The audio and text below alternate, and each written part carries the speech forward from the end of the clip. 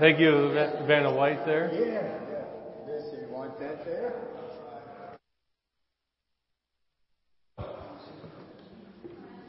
Welcome. I've really enjoyed the music this morning, and I think we get a place for Bike Week. You guys on the main street next year? You kind of look like a rock band. Justin, you grow one of those goatees where it's kind of split in the middle with some. Anyway, well, this week there will be no Lenten Bible study. Pastor Gary and his family, they're out of town for the week. But on the 23rd, we'll be starting Quest 52. It's at the Byram House, correct? All right. So if you want to ask Debbie Clark about that, she didn't hear me, but it's okay. Debbie, can you wave? If you want to know about, she's our new homecoming. No, just kidding. Quest 52, they'll be teaching it at the Byram House starting on 23rd. And well, there is another announcement. Justin and I have been scheming, and we're like, we need to eat together, right? You guys like eating together? First of all, who likes eating? All right. Well, we got first have that. Does anybody like anybody here in this room besides yourself? All right, we're doing pretty good there too. So we're going to do something just kind of spur of the moment. Next week, after church, we're going to eat together here. Bring a dish to pass. Finger foods, nothing big. If you forget, don't be one of those people that just sits at home because you're like, oh, I forgot to bring stuff.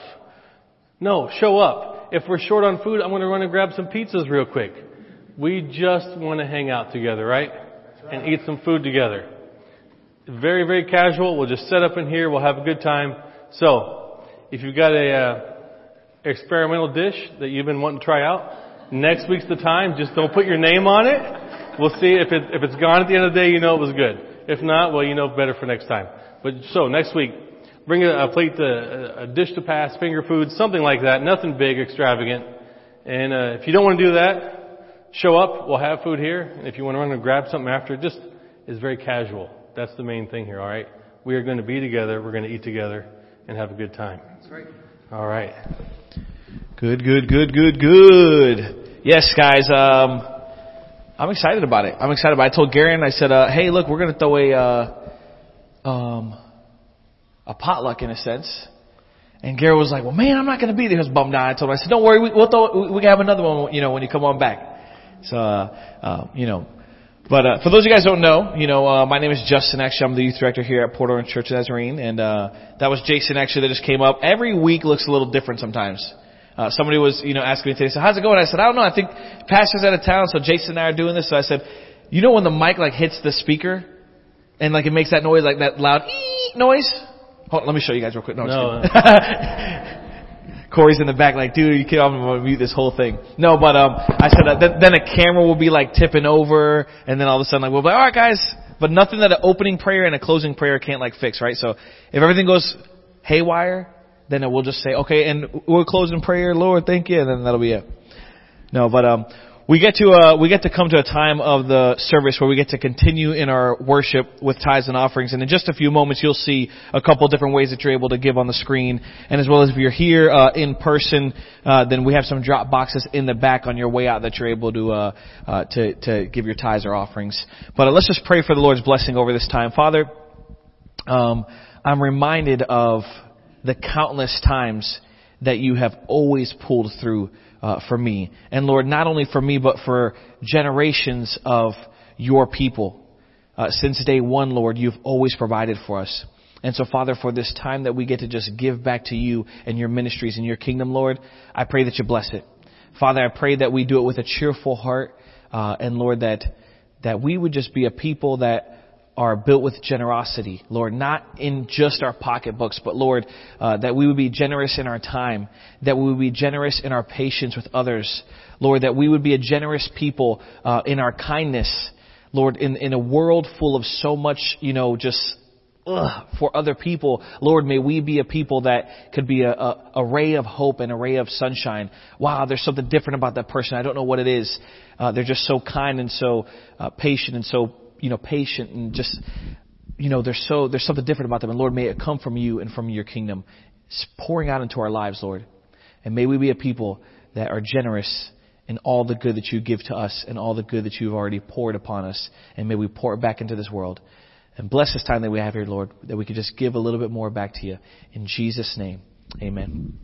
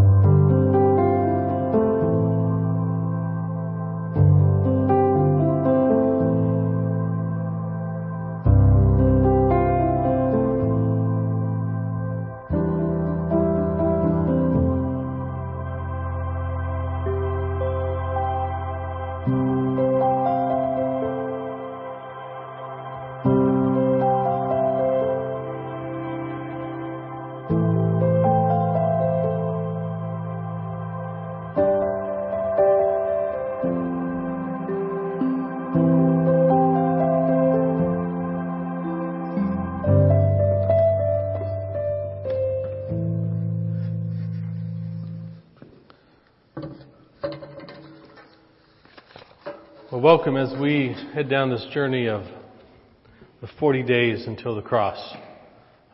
Anybody else feel the air just kick on? Oh, thanks. I think got cold up here all of a sudden. Well, as we are going through the Beatitudes right now, we're in the book of Matthew 5. And so I got to this passage this week. I thought, man, I don't want to do this one. This one's tough. I was at a conference for about half the week in Orlando.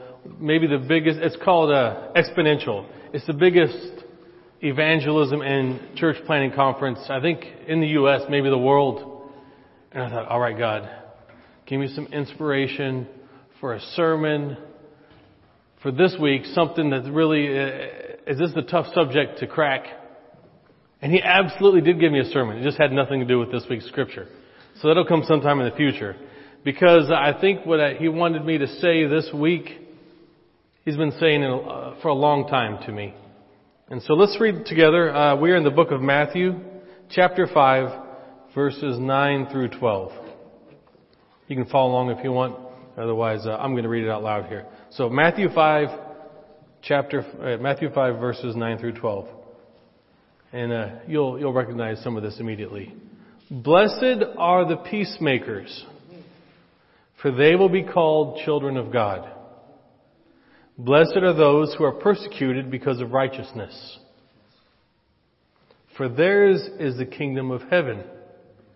Blessed are you when people insult you, persecute you, and falsely say all kinds of evil against you because of me. Rejoice and be glad, because great is your reward in heaven. For in the same way they persecuted the prophets who were before you. Well, this is the word of the Lord. So here in the Beatitudes, there's a lot of good stuff that happens. If you aren't familiar with it, turn to Matthew chapter 5. Read a little before, a little after, and you'll see some of the best teaching and preaching that Jesus did. But this is, I think, the hardest part for me to deal with in the Beatitudes. Because He says, blessed are the peacemakers.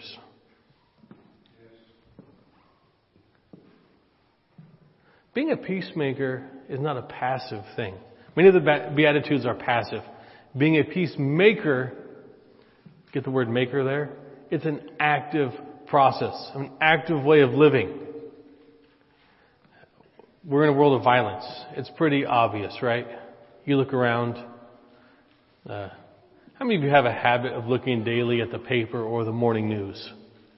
Have that bad habit besides myself. you're going to see violence, right?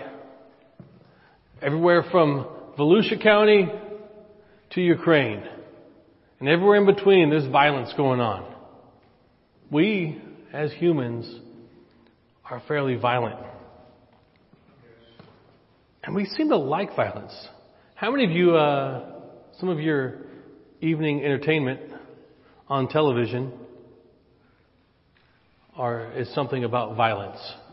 Our favorite TV shows, movies, sports are violence. We seem to relish in the stuff. We like it. I got to admit, I get caught up in that stuff as well. What makes sense then in this passage of Scripture that the call to be a peacemaker is next to a blessing for those who are persecuted. Why is that? Because in a world that loves violence so much, being a peacemaker is probably going to lead to some persecution in your life. I mean, Justin, did you get made fun of in school when you were younger? Because you're a peacemaker? Or just because? You know, you're going to get insulted for all kinds of reasons in life. But sometimes following Jesus and doing the things that He wants, living the way that He calls you to, will lead you to being made fun of. Sorry, I know you can take it, man. So, there's a Greek word that talks about peace, and it's Irene. If you were to read it, it looks like it says Irene. It's never mind. There's a funny joke he's telling us about this woman named Irene, but you guys know that one? I'm not going to tell it in church. Not ask me afterward. It's not bad. Don't worry. I did go to biker church recently. Any of you been to biker church? Pastor started off the sermon with an extremely off-color joke, and I was like, "Oh my word! I'm glad my kids weren't here." No, this Irene joke isn't like that. But I'll tell it later. Anyway, Irene is peace, and it's used in the place of the word shalom. Now, you are probably familiar with the word shalom, right? You know, the Jews would say shalom. It has to do with peace. But it's more than just peace, as in everything is calm. It's not about being passive. Peace, shalom, Irene, isn't just about lack of conflict. It's about wholeness. It's about being mended together. You realize that when something is whole, it doesn't mean that it's just without conflict. Because there can be brokenness, broken pieces of a dish. They're not flying, they're not noisy, they're not doing anything anymore. They're just laying there broken. That's not shalom. We're talking about mended together. There is something deeper to this than just not having conflict. So peacemaker can also, you might be able to say it's peace worker. Someone who works for peace. This isn't someone who just keeps the peace. Now, when I was living in Haiti, there were lots of peacekeepers. They weren't peace workers. They were peacekeepers. What does a peacekeeper usually carry? Some sort of weapon. Not a peacemaker. Yeah, you'll be without conflict when the rifle's pointed at you. But that's not a peace worker. Here's the thing about the peacemaker. The peacemaker may not actually live in peace. Does that make sense at all? If you were actively working to create peace, meaning you are actively working to mend, to make whole, to fix broken relationship, you may not actually be living in peace. I know it may seem paradoxical, like those don't seem to go together. But Jesus was a peacemaker. Would everybody agree with me on that? A peacemaker. Did Jesus live in peace? Absolutely not. There was conflict everywhere He went, right? Sometimes the forces around us are a bit opposed to the making of peace. And more conflict will arise around you as you try to make right what is wrong. life can be pretty difficult and disturbing for the peacemaker. But they are pursuing peace. It's active. Because peace means wholeness and mending together. You might walk into conflict as you look to build peace. So when you become a peacemaker, when you live as a peacemaker, ridicule is probably going to follow you. I'll probably say some things this morning that will have some of you maybe out loud afterward. You ever notice how preachers often get approached afterward? One of the best things about being a preacher or a pastor is when someone comes up to you after a sermon and says, well, you know what you should have said or what you did wrong there. This is one of those days where it's probably going to happen. And if not, I'll almost be a little disappointed. Because this is going to be difficult. This is difficult for me to even say some of these things today. But I have you have a dream job? I have a couple of dream jobs, and they all seem to revolve around being a peacemaker. But if I had one real dream job and I could separate Jesus from my life, let's just say this. I've lived around the world. I love traveling. I love learning languages. What I really love is becoming part of a culture that's not my home culture, but making people think that I'm one of them. You know what those guys often do?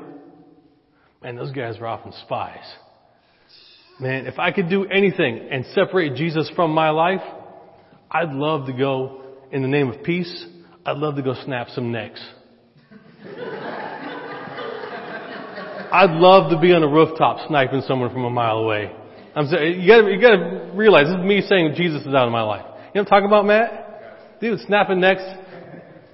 You're not supposed to like this kind of stuff, but like James Bond movies, Jason Bourne movies. Oh man, that's like dream come true stuff. But this is, I realize, this is the guilt. This is wrong stuff. In the eyes of Jesus, that is the absolute wrong path for me to go down. And so there was a point when Jesus said, you got to go one way or you got to go the other. I was like, oh man. All right, no snapping necks.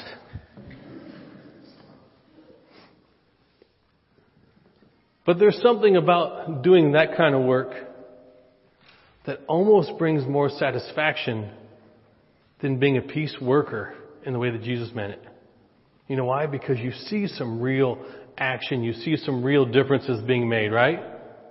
I mean, you take out a bad guy, there is evidence that you made a difference. You know what I'm saying, Butch? Don't nod too hard. But I can't convince myself that Jesus would have me go down that path. Guns are fun, right, Matt?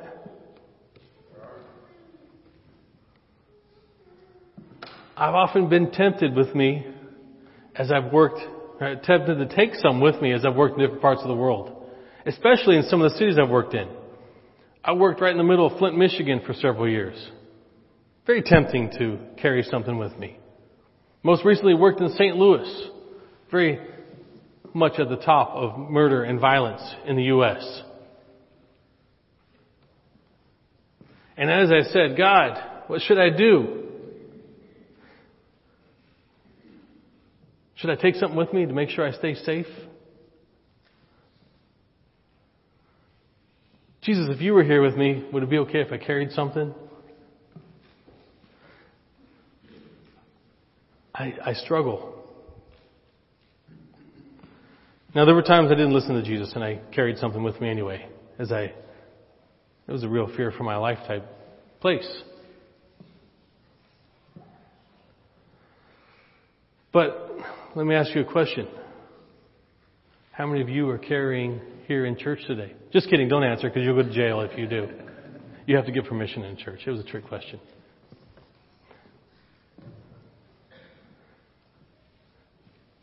The issue here isn't the weapon, is it? Whether you have one or not. The issue is when we carry for self-protection,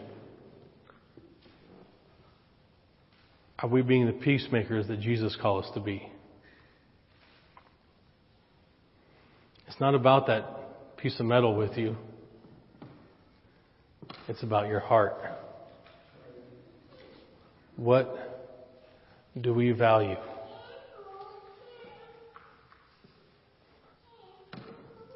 Are we peacemakers, or are we carrying a peacemaker in the Wild West sense? It is hard to be both, to do both. Believe me, the nature of my heart is to want to be like a quick draw at the OK Corral. But I can't seem to reconcile, and believe me, I've wrestled with this for years, and in many different situations. I can't seem to reconcile the nature of self-preservation with that unnatural call that Jesus has called me to. For me, it is very, very unnatural to walk the path of Jesus. But I really feel like it's the path that He has called me to follow.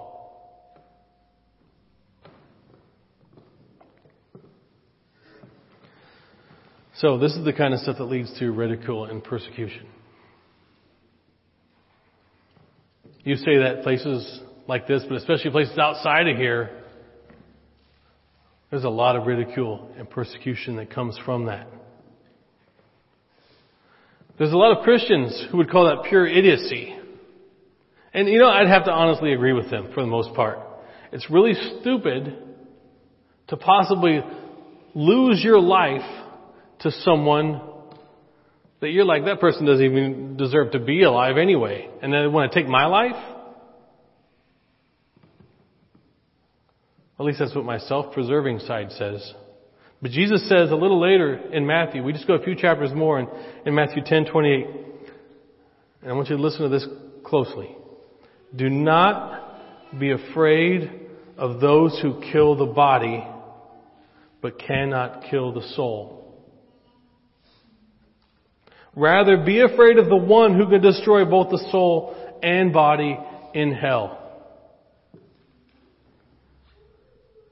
We have just taken a step from life on earth to life on earth and eternity, including this life.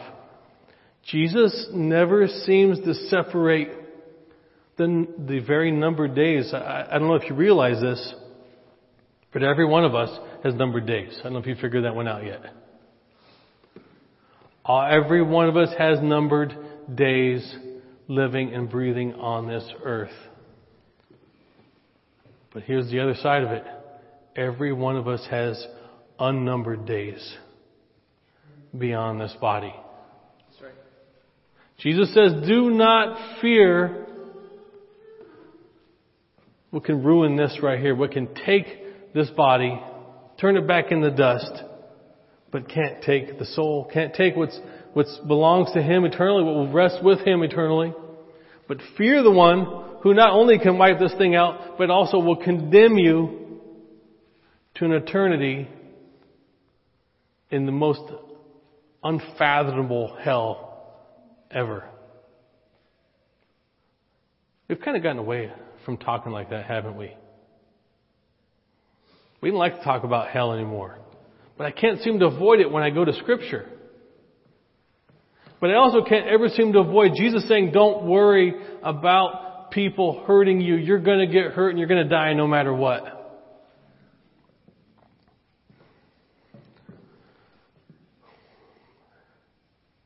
I want you to know you don't have to be afraid of what can kill your body when you belong to Jesus. Jesus actually says this. Don't be afraid of that. And not only does He say it, He lives it. You ever wonder what God would live like if He lived here on earth? Just look at Jesus. That was God in the flesh with us. He said it. He lived it. Is the kingdom of heaven going to come through our righteous living?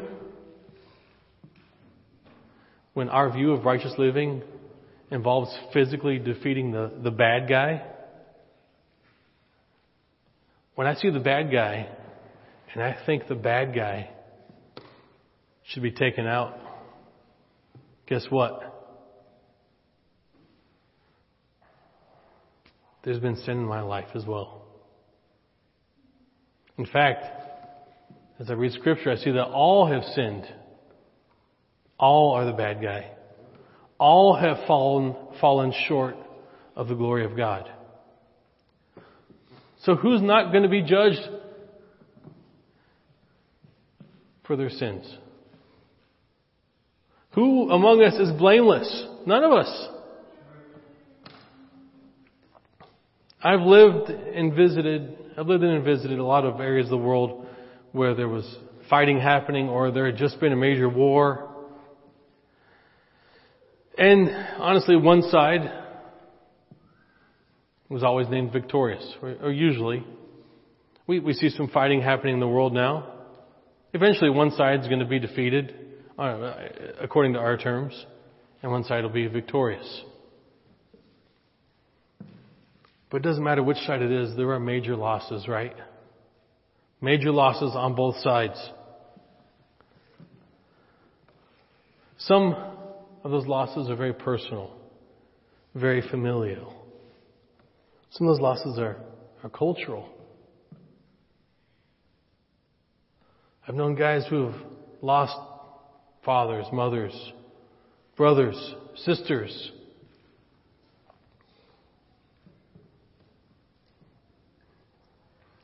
I know some that have taken the lives of grandmothers. Guys I know have taken the lives of children.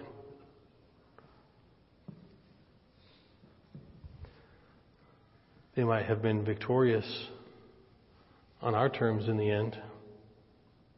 There might have later been a perceived time of peace. But you know what there wasn't? There wasn't righteousness.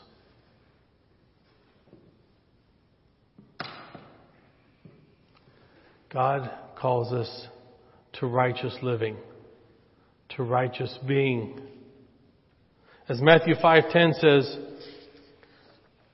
"Blessed are those who are persecuted because of righteousness, for theirs is the kingdom of heaven." When you are persecuted because you are righteous, verbally, emotionally, physically, when your body is snuffed out from this earth because of your righteousness, guess what? Yours is the kingdom of heaven. Persecution is hard. Being weak is hard. It will often lead to violence against you. It sometimes leads to death. But know this, when you are persecuted from righteousness, the kingdom of heaven is yours. I repeat it because I want you to understand. God is calling us to a way of living that does not make sense in earthly terms.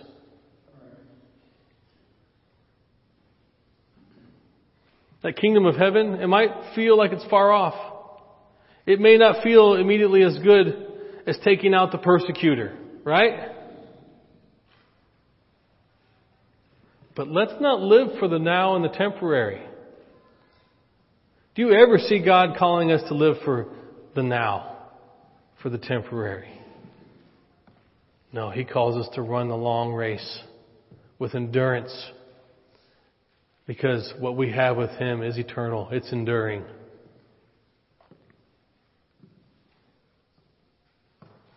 As we live in righteousness, as we live in the kind of righteousness that Jesus calls us to, you know, the world will actually start to get a glimpse of Him. As I was in a massive, massive church.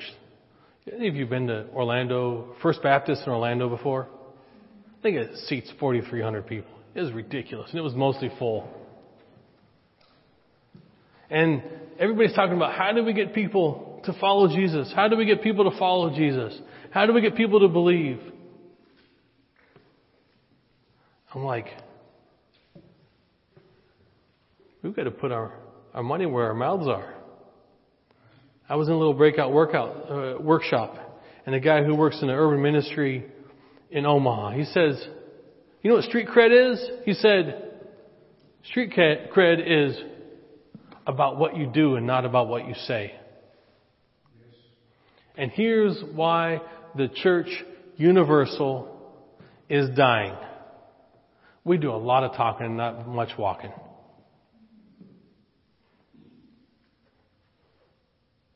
What if we were to actually love our enemies? Actually love our enemies. What if instead of, there's going to be some persecution material for me right here. What if instead of 10,000 troops, 100,000 troops sent somewhere to take out the bad guys? 100,000 lovers of Jesus went to love their enemy, armed with one of the greatest weapons of all time, the breastplate of righteousness. You ever heard about that one? It's pretty scriptural. Can you imagine 100,000 followers of Jesus saying, we're going to go love our enemies? Here's something about war. There's going to be casualties, right? You send guys there with arms, you're going to lose some. And you're going to lose some on the other side as well. You send people armed with love, guess what? You're going to lose some. But Jesus says, don't fear what can take out the body, but can't take out your soul.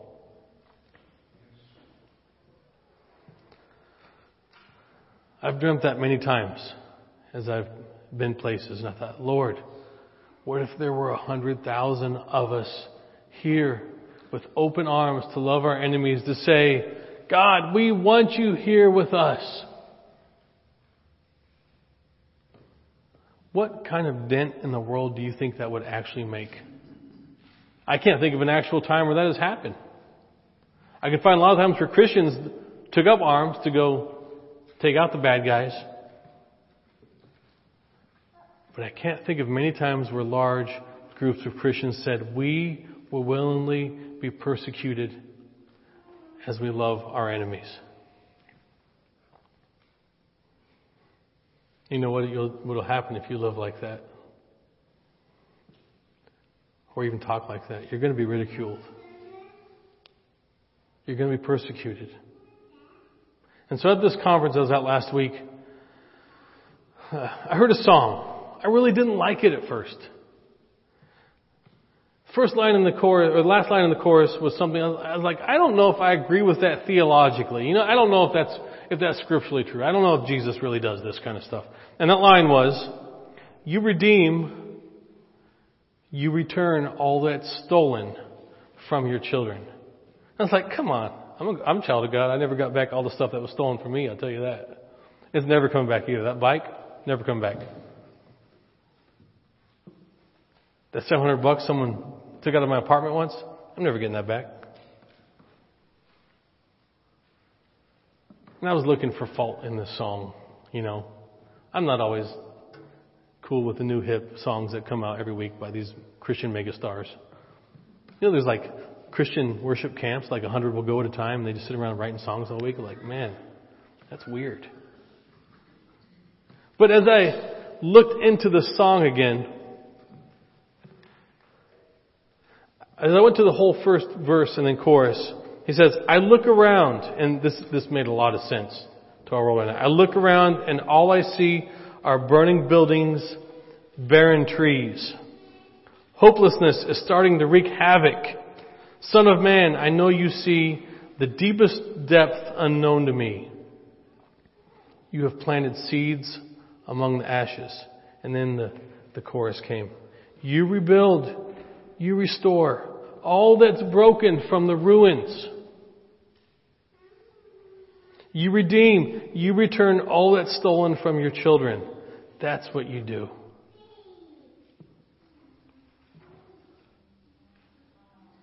God wants to restore, redeem, return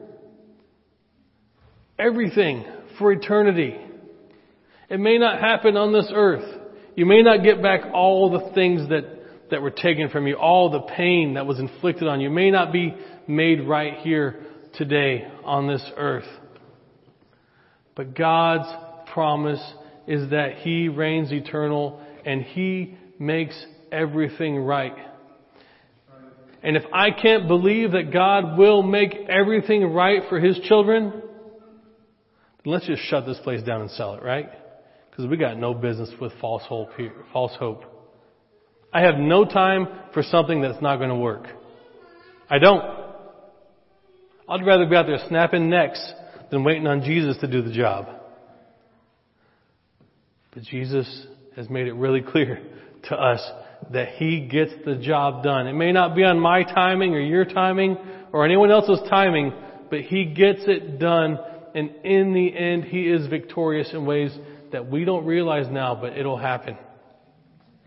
So let's not be short-sighted, okay? Let's not say, this better happen now or I'm out. He does return what was stolen. And there's a good chance we might have to wait until His kingdom comes, right? And those that aren't His children, well, this is the hard part for me.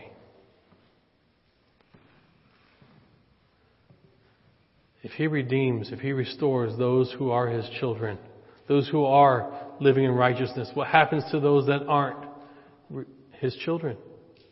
Who haven't said, Jesus, I claim you.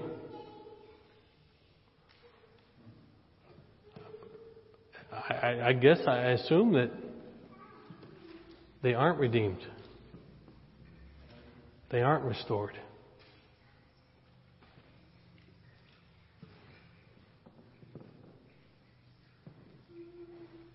If I take out my enemy, there's no hope for restoration in their life, is there? If I crush the bad guy, are they ever going to be made whole? My righteous living, my loving my neighbor, my loving my enemy, my willingness to be persecuted,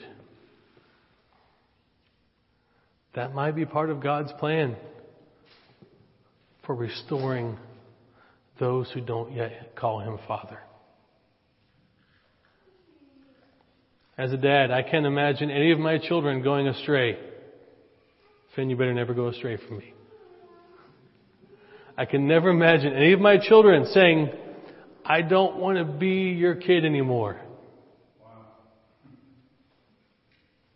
But look at the world around us. How much of our world says, I don't acknowledge you as Father?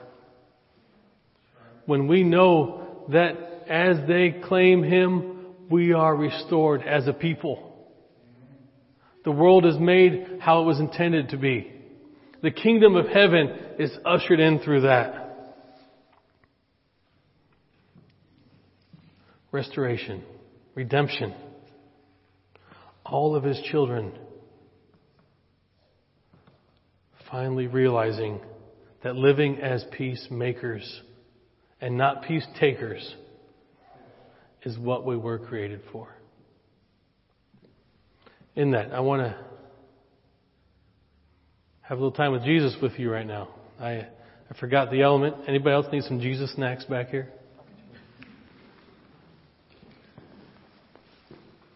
I'll take one, sir. Thank you.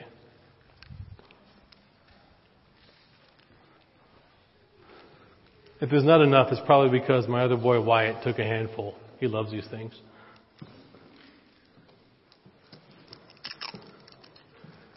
I think that God's greatest want is that you would sit down with Him and say, hey, I want to break bread with you. And just know, there's no requirements, at least not with me, on sharing communion. If you're here and you want to know Jesus, you love Jesus, anything with Jesus, break bread with us. So Jesus sat down with friends and with an enemy. And He said, I want to restore you in a way that you never knew was possible. So He took the bread and He broke it with them. And He said, when you eat this, now and for forever, just like we're going to next Sunday after church, don't forget, we will do that in remembrance of Him. Let's eat together.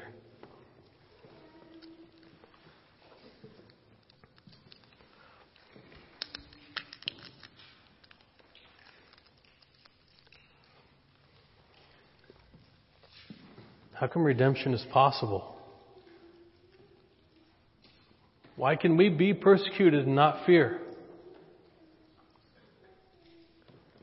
Because His blood was shed, and He said, I have victory over everything.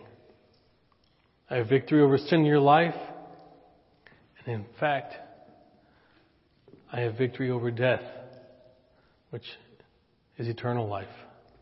And He said, when you drink, remember me and my blood that was shed for you. Let's drink together.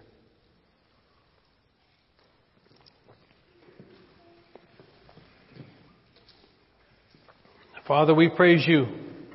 We praise You because of Your love for us.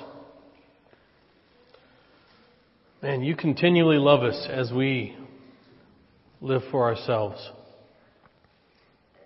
As we say, we'll be righteous later, sometime else in life.